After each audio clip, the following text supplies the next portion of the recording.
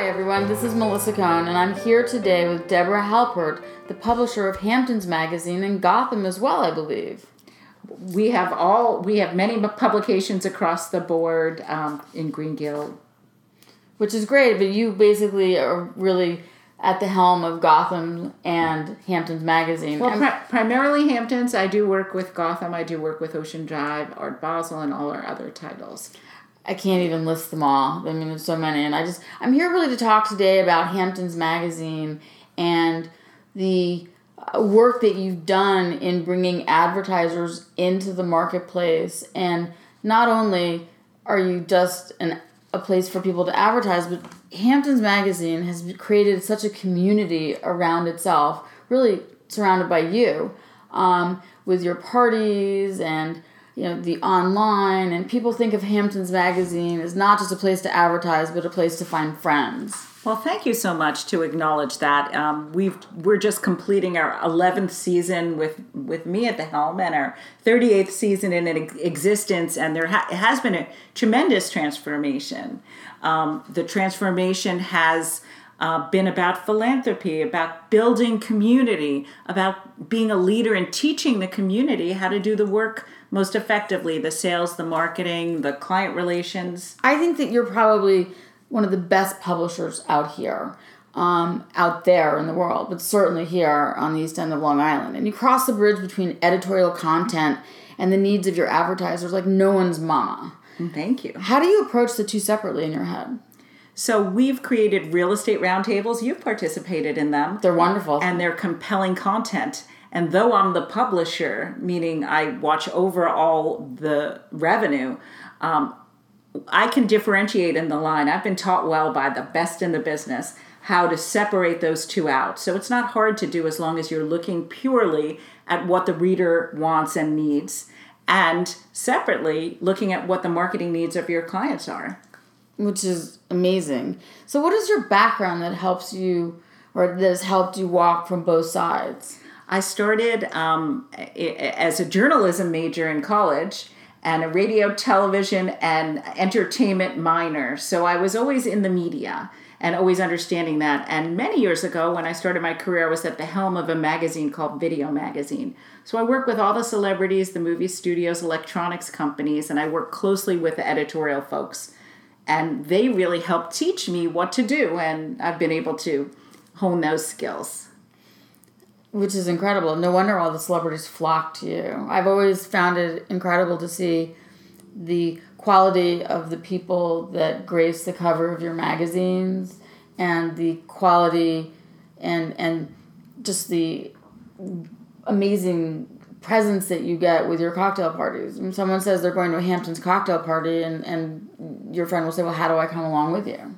So we've really focused, especially in the last few years, on our brand being really brand pure. Like, how can we take our brand and even take it up even higher? And that's helping the community with philanthropic programs that have raised money for charity partners and community institutions like the Parish Art Museum and the Southampton Hospital and many others. And that's been a big piece of our success. And two is when we organize events, we do it to the best possible level. So we're very, very, very caring about the way that's perceived, and also then our clients are in that environment. Not only that, I mean, and you also bring real estate into it. I went to one of your parties in Sagaponack, and it was incredible. The house, the food. I mean, you make such amazing presentations that I agree. People they want to become a part of you. So I know that I do, and I find it amazing. And for example, your recent outdoor-themed issue highlighting the work of Zac Posen is right in line with today's world of putting specific content out around a targeted message. Outdoor living was great. How should advertisers key into the content you are doing, like in that issue? Should they have done an ad with 8 outdoor patios from their listings to mirror the content? What's your thought? I love that, and I've created a lot of themes around that. I think it's so smart to do something that brings in the content, that combines the content, that brings it to life. That's why we created the outdoor living issue. We felt like people are always outside in the Hamptons. They want to live better. So it's if it's landscape architects or builders or real estate brokers and marketers of developments, all of them can make choices on how to participate in that. You're spot on. I mean, it's incredible because, you've taken the real estate world and you really are the showcase for the houses that are being listed for sale and the real estate brokers, and more people advertise in the magazine. And I find it's great that you take a magazine that's about the Hamptons, a lot about real estate, but you make it more than just the real estate. It's lifestyle, because real estate is lifestyle here. People are living, they're spending a lot of money on their homes, so it's such an important investment for them. And it's farm stand. I mean, everything is about the lifestyle. It's exercise, it's farm stands, it's furniture, it's the piece of real estate you buy, right. It's where it sits. Everyone is always so curious to look in everyone else's backyards, into their bedrooms, into their bathrooms, that, you give people some exposure to that. And I think that that's amazing. So your advertising for real estate agents and agencies mirror each other. You show lots of listings and your prowess in what you're selling. If you were designing a real estate ad, what content would you put in it? So I love big images. I love few words. I like high impact. I like multiple pages, surprises, consecutive right-hand pages. I like a pop-up. I like something that tells a story. One spread has one aspect of it, the next has the next. That's how you can use magazine print advertising to its maximum. It's that high impact for a small amount of money in a short period of time with continuity. It really works. No, I think it's incredible, and the ads that the brokers have done have really stepped up to another level. For example, Sarah Minardi walking in the fields barefoot. I mean, that's just a perfect way to describe her as a person.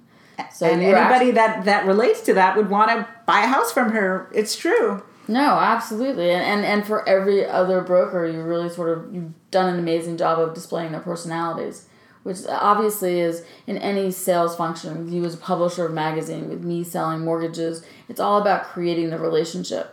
Absolutely. Long-term relationships are what makes business work. And if you can keep growing and nurturing that, you have success. So what's the best real estate ad you've ever seen?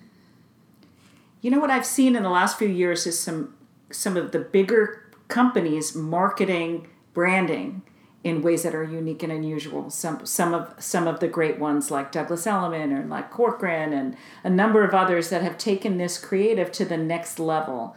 And they're really featuring their brokers similarly to the way we do it in the magazine.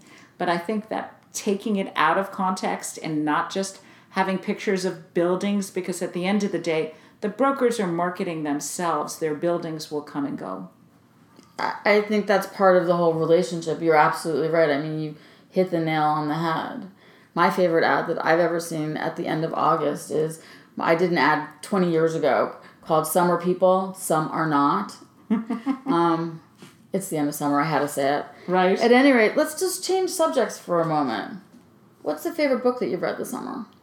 My favorite book I read was 32 Yokes, the new Eric Ripert memoir.